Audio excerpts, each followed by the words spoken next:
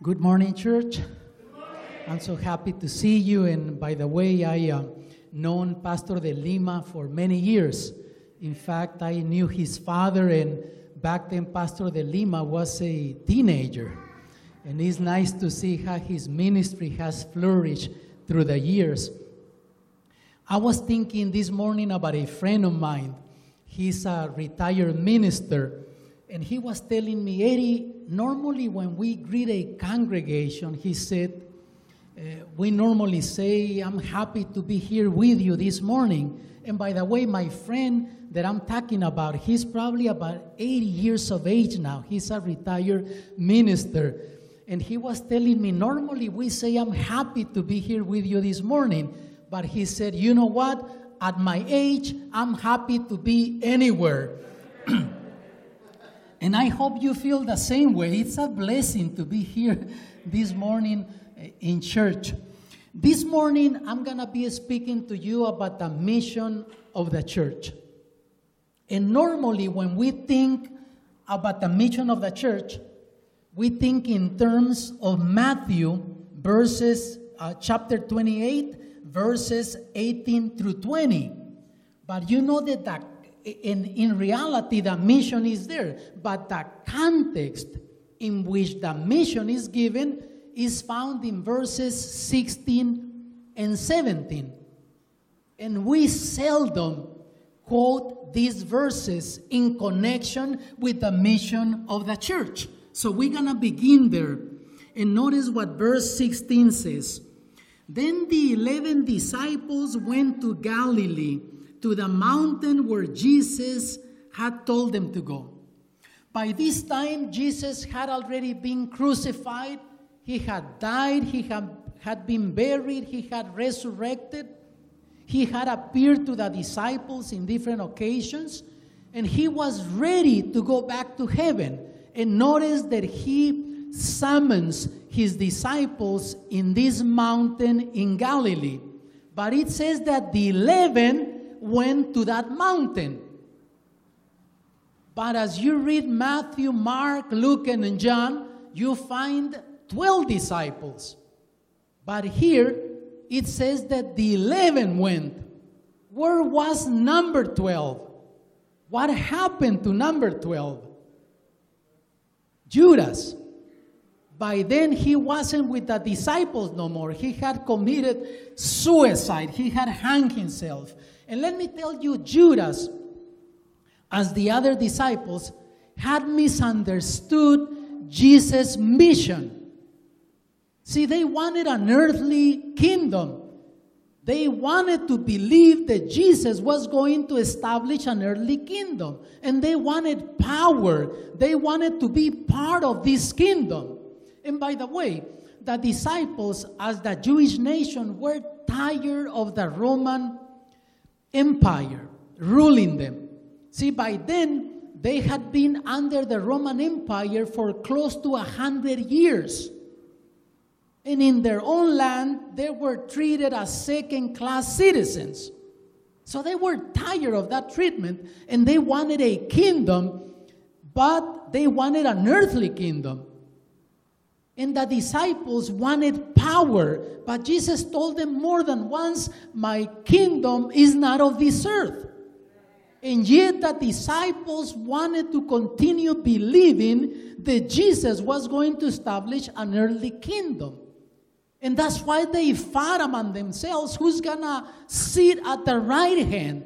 Who's going to sit at the left hand of his throne? Because they wanted to have authority, power. They misunderstood God's or Jesus' mission.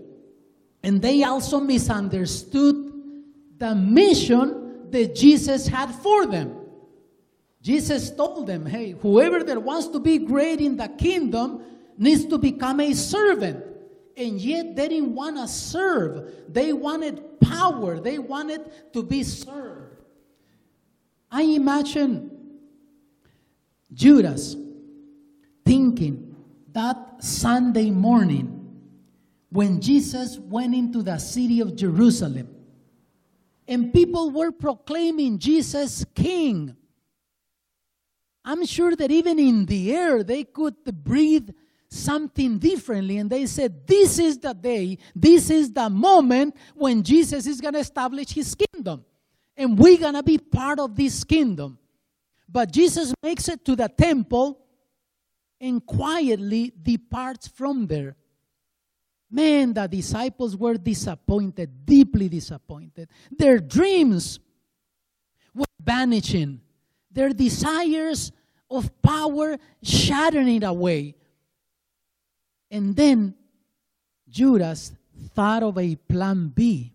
He said, well, he knew that the priest and the Pharisees wanted to apprehend Jesus, but they didn't want to do it publicly because they were afraid of the nation, of the people. So Judas thought, if I tell them where Jesus goes at night, in secret, they're going to apprehend them. And then Jesus is going to be forced to make a miracle to free himself. And when he does that, then the priest will believe in him. They're going to proclaim him king. He's going to establish his kingdom. And then we're going to be part of this kingdom. When that didn't happen, Judas fell in desperation. He recognized that he had sinned. He recognized that he had done wrong. And yet, he thought that he had gone too far. And in desperation, he went ahead and committed suicide. You know that through the years, I've known a lot of people like that. That when they see their own life, they think that they gone too far in order for God to forgive them. Even church members have told me, Pastor, I wish I could go back on time. I wish I can redo my life all over again. I wish I could avoid the mistakes that I made in my life. And they're haunted by the ghost of the past. Things that they said, things that they did that hurt others. And they wish they could go back. I don't know if I'm speaking to you this morning. I just know that there's a lot of people that don't feel forgiven. They come Sabbath after Sabbath to church, and yet they don't feel forgiven. About 3 years ago, I received a phone call. This young man by the name of Pedro, he was calling me from Guatemala, Central America. He had been watching 3ABN Latino. And I have programming that I done for 3ABN and Hope Channel. So he called the station thinking that I was an employee of 3ABN and that I was going to be at the studios of 3ABN. So they gave him my cell phone number and he calls. And I knew that he was desperate. Something was going on in his life, but yet he wasn't telling me. So I didn't pressure him. I just prayed with him, read Bible promises to him, and that was the end of our call. But then 2 weeks later, he called back again. And this time, Pedro opened up his heart. He said, Pastor, I grew up in an evangelical home. My family was committed to ministry. Then I got married with a girl from the same church. We were committed to the Lord and to ministry. We had 2 kids. Once they became teenagers, somehow I started neglecting my spiritual life, slacking off in my spiritual life. Before I knew it, I was tangled up, involved in a homosexual relationship with a co-worker. Now I'm infected with AIDS. And he said, even though I cut off that relationship, but I don't feel that God has forgiven me. I don't think God can forgive me this. I already went too far. I hurt my wife emotionally. I brought shame to my kids. And I knew that I was going on a wrong path. And yet I didn't have the spiritual power to say no. And because of that, I don't think God can forgive me. And then he started talking about suicide. He said, Pastor, there's no way that I want to continue living this way.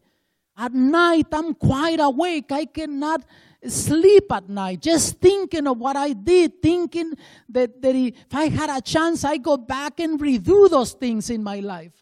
When I heard this, I said, Pedro, slow down. Then I prayed with him.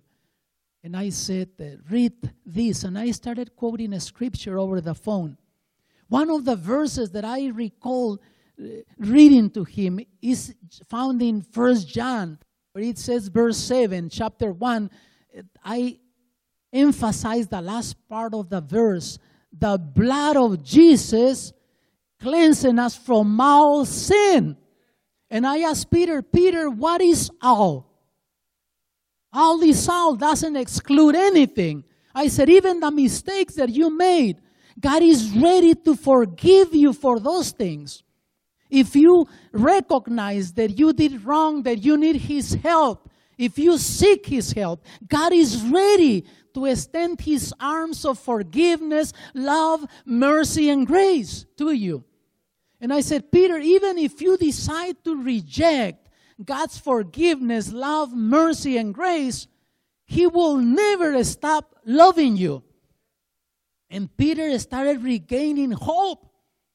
And from there on, every 2 weeks, we would communicate and talk. I haven't talked to him for a while, but he's doing the best he can under the circumstances that he's in. I don't know if I'm speaking to you this morning. I don't know if the ghosts of the past are hunting you. All I can tell you that there's no one here, there's no one that is watching this morning that is beyond God's forgiveness, love, grace, and mercy. But let me tell you, Judas opted for plan B.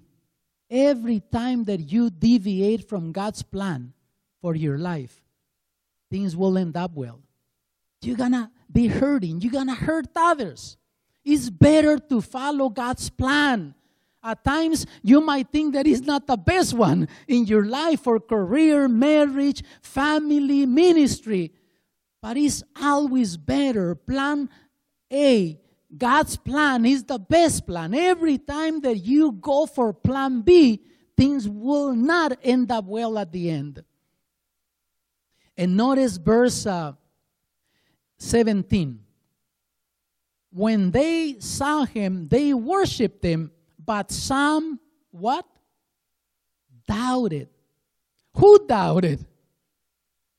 Some of the 11 disciples. He doesn't say who doubted, but it says that some of them still doubted. Can you imagine 3.5 years walking with the Lord Jesus, seeing miracle after miracle in his ministry, and yet some of them still doubted.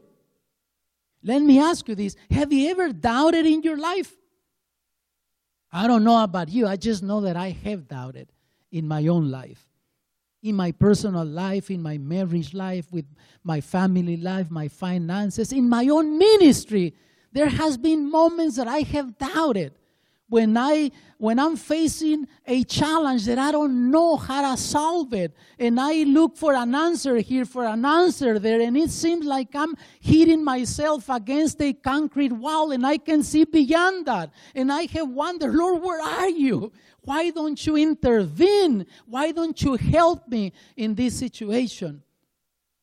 Maybe you walked into this church smiling, but in your heart, you're crying because you're facing an issue that from the human standpoint, you cannot understand why it's happening, how to change things.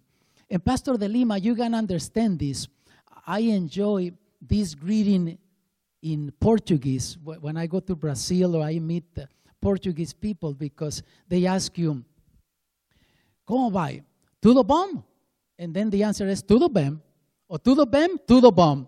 Their life can be shattering to pieces, but tudo bom. Everything is good, right, Pastor? He's the greeting, tudo bom, tudo bem. I don't know what you're going through. Maybe it's your marriage. You're facing a marriage issue that from the human standpoint, you don't see the way out. You've done everything you could. There's a lot of marriages in crisis, even within the church. I remember the case of this church lady. She was facing serious marriage issues, and somebody asked her, have you considered putting an end to your marriage? She thought of it for a moment, and then she answered and said, by divorce, never. By murder, every day. And you know, some people just have those dysfunctional relationships, and that can take away from you peace and happiness from your life. I don't know if you're facing that. Maybe you're facing an issue with your kids. Man, when they become teenagers, they test your patience, don't they?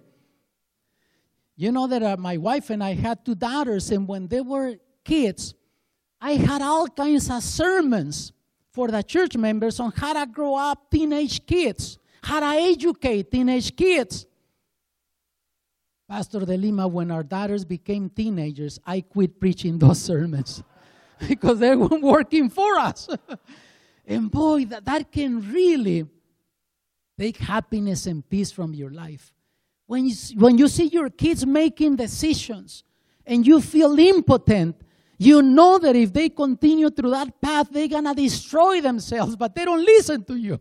All you do is pray, but I tell you, it can keep you awake at night thinking of that. Maybe you're facing a health issue, and from the human standpoint, doctors say that there's no way out, no hope. Maybe you're facing a financial crisis, and mathematically you just don't see the way out. I don't know what you might be facing. All I know that what God has done for others, He can do for you. Because the same way that God loves others, He loves you. And never forget this, God specializes in human impossibilities. And that's biblical, by the way. But I always say God specializes in human impossibilities.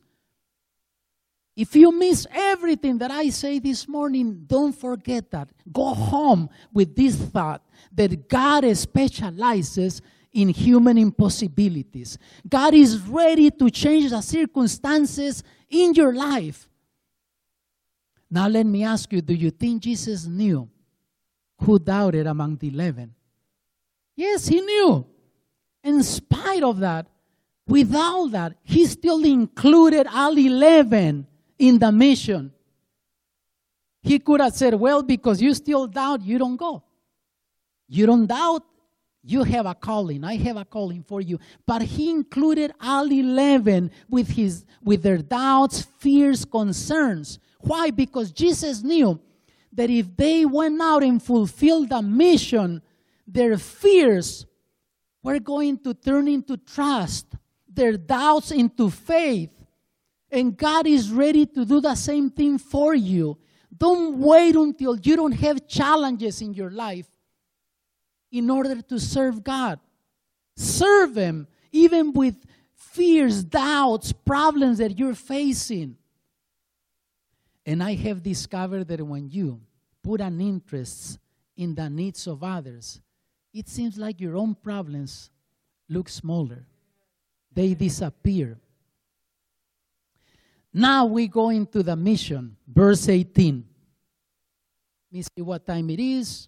12:11. You're still here. We're good. Because I remember Pastor De Lima, when I started in ministry in California many years ago, the first time that I was invited to speak in an English-speaking church, they had music, they had a nice program, but it was 10 till noon when they asked me to come up front to preach. And I asked the pastor, at what time should I quit preaching? He said, man, you can go all day long if you want to. The members are leaving at noon. So I'm glad that hasn't happened here, Pastor. They're still here with us. But notice verse 18. Then Jesus came to them and said, all authority in heaven and on earth has been given to me. What did Jesus say? All the power in heaven and on earth has been given to me. Isn't it wonderful to know that we serve an almighty God, Jesus, that He has the power to change things in your life? to change circumstances in your life. And notice then verse 19, therefore go and make disciples. Notice that phrase, therefore, is what you call a bridge word or phrase that links the previous sentence with the coming sentence. And in the previous sentence, Jesus said, I have all the authority in heaven and on earth. And because of that, I empower you. Go. And notice, he says, go. Sounds like, does it sound like an option or like an order, a command? Go. It's an order. And man, at times we pride ourselves of keeping God's commandments. But what about this commandment? Go. You know that some members tell me, Pastor, I don't have the gift of witnessing. The pastor does, the elder does, maybe the lay personal ministry director does, but I don't. Let me tell you, witnessing is not a gift. It's a command. It's an order. Go. So I got news for you. If you use that as a cop-out, you cannot use it no more because that's not a gift. Yes, God has given you gifts, talents that you can use, employ in fulfilling the mission. But the mission in itself is not a gift. It's an order. Go. And notice, go and make what? Disciples. Notice that Jesus didn't say go and make church members. He said go and make disciples. There's a difference between a church member and a disciple. Yes, there is. Can you be a church member without being a disciple? Yes. All you need is your name in the rolls in the books of the church, and you're a member, but not necessarily a disciple of Jesus. And the mission is go and make disciples. Now, who's a disciple? I went to the dictionary, to Webster Dictionary, to see what it said under disciple.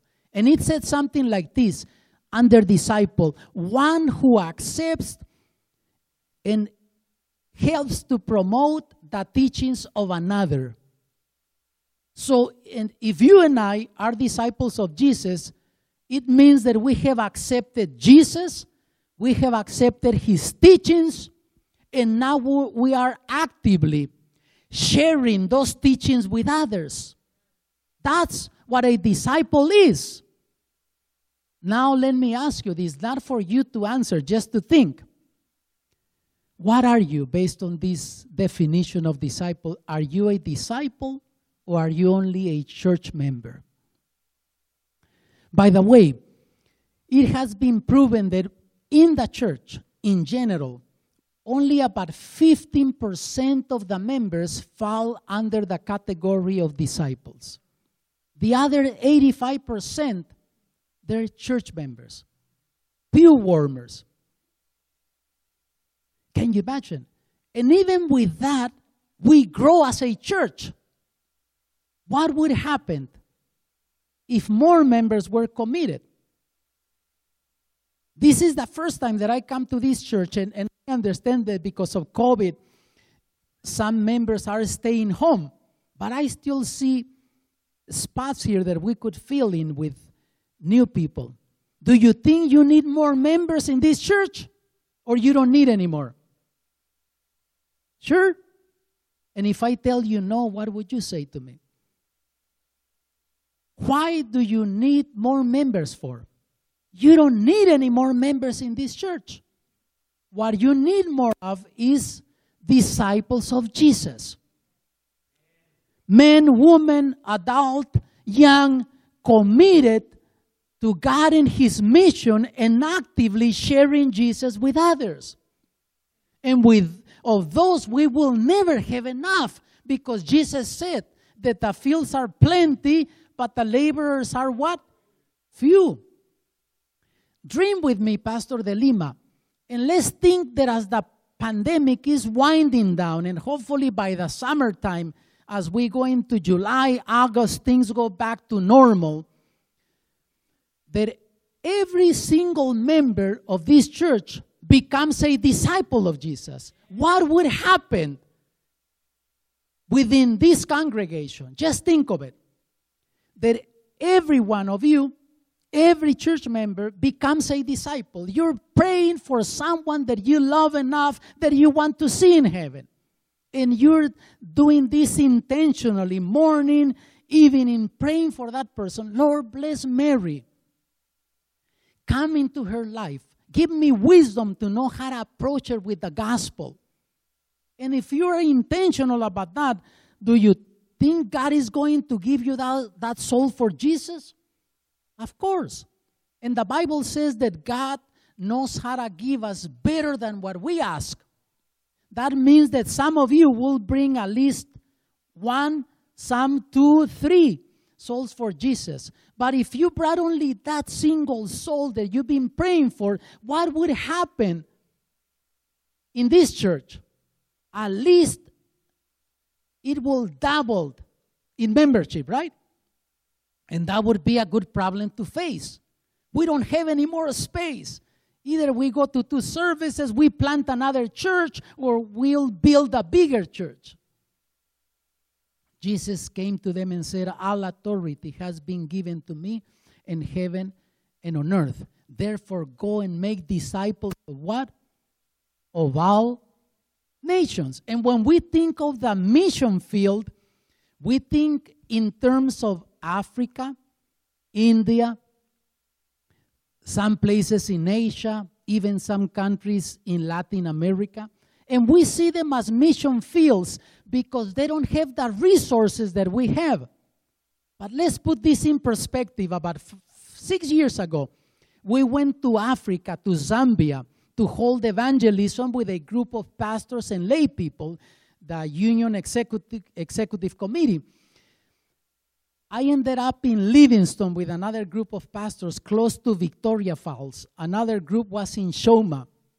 As soon as we arrived there, I started inquiring about the country, the population. I discovered that they had about 10 million in population, something like that. And they had about 800, close to 800,000 Seventh-day Adventists. Now they have surpassed 1 million Seventh-day Adventists in Zambia. That means that in Zambia, you find 1 Seventh-day Adventist for every 10 to 12 in population. Now let's bring it home. How many millions do we have in United States? About 340 million. And how many Seventh-day Adventists do we have in United States? If you take Canada, that is part of the North American division, we end up with approximately 1,200,000 Seventh-day Adventists in United States.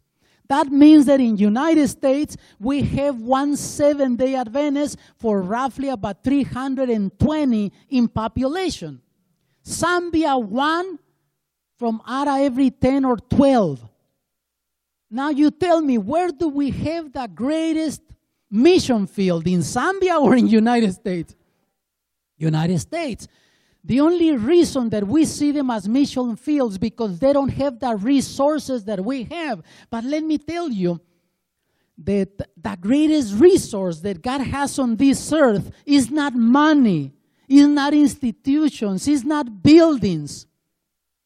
If you had all the money that the richest man has on this earth, which is not millions, it's billions of dollars, did you know that that won't win you a single soul for Jesus? Because money doesn't win souls. And people tell me, Pastor, I tithe, so now the responsibilities of my pastor to win the souls. I give money. But you know that money doesn't win souls. Money helps you to launch programs, activities, but souls are won by other souls that are grateful for what God has done for them and they become disciples of Jesus. They tell others what Jesus has done for them, what Jesus means to them. See? And Jesus came to them and said, all authority has been given to me in heaven and on earth. Therefore, go and make disciples of all nations. That means that the greatest resource that God has on this earth is you, is me. We are the greatest resource that God has on this earth, and He wants to use us to reach out and then win those souls in our communities. And verse 19 continues saying, baptizing them in the name of the Father and of the Son and of the Holy Spirit. Notice that part of the mission is baptizing. So don't be afraid to invite people to accept Jesus through baptism, because it's the way they become disciples. They accept Jesus, and then they become a new life, and you can disciple them. And notice verse 20. In teaching them to obey everything I have commanded you. Notice that the mission doesn't end when people get baptized. You still continue following up, helping them to grow spiritually, teaching them to obey all things, helping them to grow spiritually. And as a church, normally we do well when we do public evangelism, even when we do personal evangelism, when we commit to it, because our message is unique. It touches people if we present it the right way. So bringing people into the church is not an issue when we commit to it. The challenge is keeping them in the church. And is the area that we need to do better. And that's why I believe in a small group ministry. Because small groups helps you not only to retain the members that you have, but helps you to win others.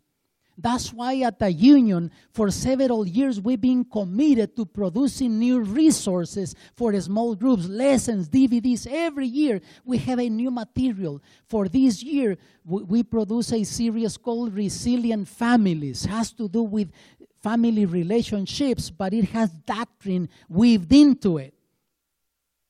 Small groups retain people in the church, and we need to do a better job. It has proven that churches that work through a small group ministry normally have a higher retention rate within the church than those that don't work with a small group ministry. Do you want to grow spiritually? Do you want to help others grow spiritually? Your spouse, your kids, friends, people that you witness to. There's 4 things that you need to do. Number 1, develop a prayer life. There's power in prayer. Number 2, feed yourself daily from the Word. Number 3, attend church on a regularly basis. And number 4, tell others what Jesus means to you. You do those 4 things, you're going to grow spiritually. You help your kids to do those 4 things, they're going to grow spiritually. I have a prayer list that I've been using it for years, where I pray for churches, pastors, people that I know that need God's intervention in their lives. And every morning, every evening, I pray over those. But then, once I'm done, and I have already prayed in general for my family, I dedicate one day of the week to pray for one member of my immediate family. Like Saturdays, my wife knows that I pray for her. And when she's not with me, I send her a text reminding her how much I'm missing her, how much I love her, and that I'm praying for her that God will do something special, that God will manifest Himself in her life in a special way that day in her life. It was a Thursday. I don't know where I was. I just know that I was in a hotel in the morning getting ready to go to a meeting. And I was getting ready to pray for my oldest daughter, Veronica. And the Spirit impressed me to send her a text. See, I had been doing it for years, and I never had told them about it. So I went ahead and sent her a text, and I said, Veronica, I'm getting ready to pray this morning. And I never told you this, but every Thursday I pray for you that God will do something special in your life. Is there something that you want me to intercede for you in my prayer? And she responded, Daddy, Dad, pray for me that God will help me to make the changes that I need to make in my life. So I responded with another text. Mija, my daughter, I said, don't worry about making changes in your life. Because see, we suffer with that, don't we? I need to change this. I need to overcome this. And we live miserably. And at times we make others miserable that are around us. I said, don't worry about making changes. Just worry about setting a positive atmosphere in your life in order for God to make the changes in your life. And then I told her those 4 things. Mija, number 1, every day pray, communicate with God. Tell Him how you're feeling, what you're going through. Just open up your heart. Pour your heart before God. I believe that there's power in prayer. The greatest battles in life are won on your knees. Number 2, I told her, every day, read the Word. Read something. Even if you don't feel like it, spend a few minutes. Allow God to speak to you through His Word. Number 3, I told her, go to church on a regularly basis, even if you don't feel like going. Once you're there, things will change. You're going to feel different. Just get there. And let me tell you, don't allow your church to become a Sabbath morning church only. Because a lot of churches are turning into Sabbath morning churches. They don't show up for another activity in church. They don't have time. I remember a seasoned pastor told me something that I never forgot when I started in ministry. He said, Eddie, you don't measure the spirituality of a church based on the attendance of Sabbath morning in the church. The fact that a church is packed on Sabbath morning, that doesn't tell you the degree of spirituality of that church. You know what he told me? Where you measure the spirituality of a church is going to be when you show up to their prayer meeting. Show up to the prayer meeting, and there you're going to see if that church is indeed a committed church, a spiritual church, or just a church that goes through the motions. And at times we become 7-11 Christians. We show up only the 7th day and at 11 o'clock because don't even show up on time for Sabbath school. Am I speaking to you this morning? I don't know. And at times we show up and we look like boxers. You know, the pastor is preaching and we can hardly stay awake. See, the blessings that God has for us, we miss them because all week we're so tired, we're pursuing our own things, doing this, doing that, and Sabbath morning comes and our batteries are way down. Physically, emotionally, spiritually, because we didn't take the time to study the Word, to pray during the week, to witness to somebody during the week. And we miss the blessings that God has for us.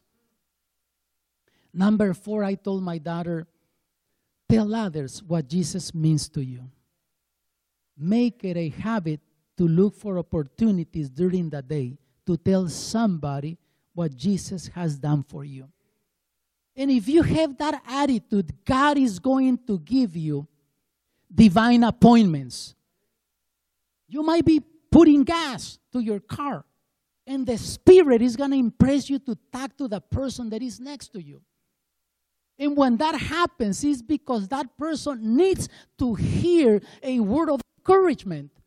At work, any place you go, God is going to give you divine appointments. Believe it. And in closing, last part of verse 20 says, and surely I am with you always to the very end of the age. Have you ever felt lonely? I have. I'm at times surrounded by people, but I feel lonely. Notice that Jesus promises to be with us. When? Always, every day. Even those days when things are not going your way. Not only when things look good. Even those days when you feel that everybody has abandoned you. Even God. At times you think.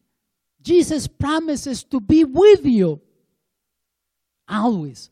And notice that David, when he wrote Psalm 23, he said, even though I walk through the valley of shadow and death, I will not fear evil. Why? Because you're with me. See, that makes the difference. I have learned in my ministry and in my own life that at times God, yes, will remove the obstacle in your life. At times that will not happen. But God will give you the strength to endure it, to take it.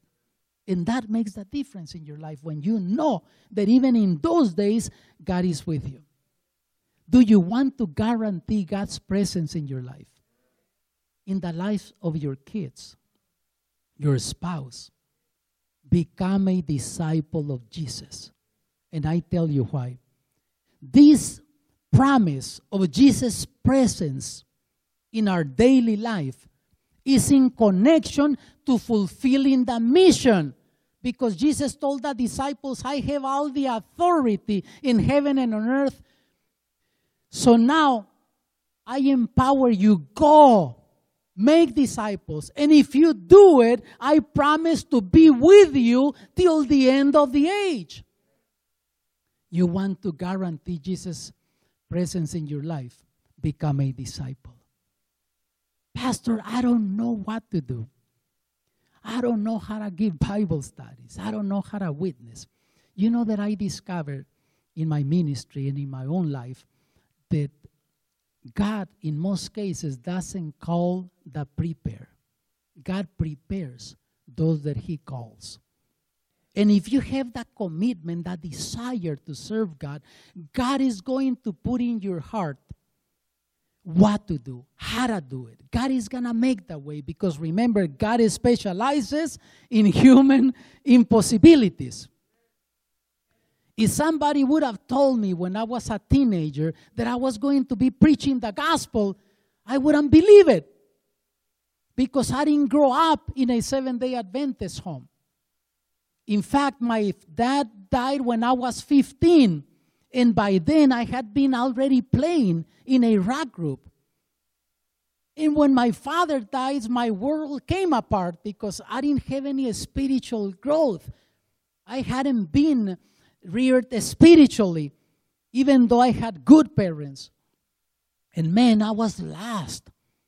And at that point, God put in my path a Seventh-day Adventist family. We used to live in south of San Jose, California, in Morgan Hill, a community about 20 minutes from San Jose. They were members of the San Jose church. And on Sabbath, they would go to church. But during the week, they had a small group in their home. And this couple had 10 children, can you imagine? Just with the kids, they had enough for the small group. And yet, they would invite people from the community. And I met some of those young people of that family. And I started attending. And when I heard the songs, the prayers, the testimonies, when they studied the Bible, that started giving me hope. And after a while, I started attending the San Jose Church. And I must have been about 17 years of age when I was baptized into the church. And right away, I felt the calling to serve God. But I didn't have the means. I didn't have the possibility. So we witnessed every place we could. We planted a church. So now we didn't go to San Jose. We planted a church in another town next to Morgan Hill in Gilroy. And then as soon as I was 18 years of age, I became a literature evangelist to earn money. God bless me. I was able to witness to a lot of people. I was attending the local college in the mornings, and I was canvassing in the afternoons. And I tell you, if somebody would have told me that I was going to be doing this, I would have laughed at them. But thank God for that family that God placed on my path at the right time. And you know that family paid a very high price for having invited me to the small group. In fact, they're still paying 46 years after that. They're still paying because I end up marrying their youngest daughter, Angie. she's from the Gonzalez family. So they pay dearly for inviting me to the small group. I'd like to pray for you this morning. I don't know what you're going through. I don't know what your challenges are. I just know that God specializes in human impossibilities. Even with your fears, your concerns, your doubts, serve God. Become a disciple. If things were different, I would ask you to come up front and join me here to pray for you. But where you're at, just raise your heart to God. And I like to pray. Would you like to be a disciple? Ask God, God, make me a disciple. Put in my heart how I need to serve you. Whether I need to open up a small group at home or support somebody that has a small group or give personal Bible studies. But show me how I can be useful. Show me how I can become a disciple. And if you commit to God, He's going to commit to you. And get ready because God is ready to answer that prayer for you. Raise your hand if you want me to pray for you. Dear Heavenly Father, this morning we thank you because you're a good God. We thank you because in spite of our shortcomings, you're patient. Because you don't see what we are now. You see what we can become when we surrender, when we give everything to you, when we decide to serve you. Oh, Father, we ask you for forgiveness. Because as a whole, as a church, we have neglected the mission. And even then, you had blessed us. But we know that you're a God of second opportunities. And we want to commit to serving you. Help us to focus ourselves in the mission, not in the things of this world, not on those things that distract us, that occupy our time. You always have taken care of your people when they have decided to serve you. So help us to make that commitment. Bless each person in this church. Bless those that are watching at home, that your blessing will reach them all the way there.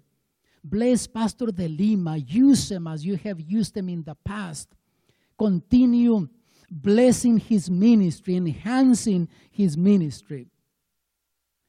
And Father, give us the joy of seeing souls coming at the foot of the cross as a result of our witnessing, as a result of our discipleship. Save our kids, because we pray these things in Jesus' name. Amen.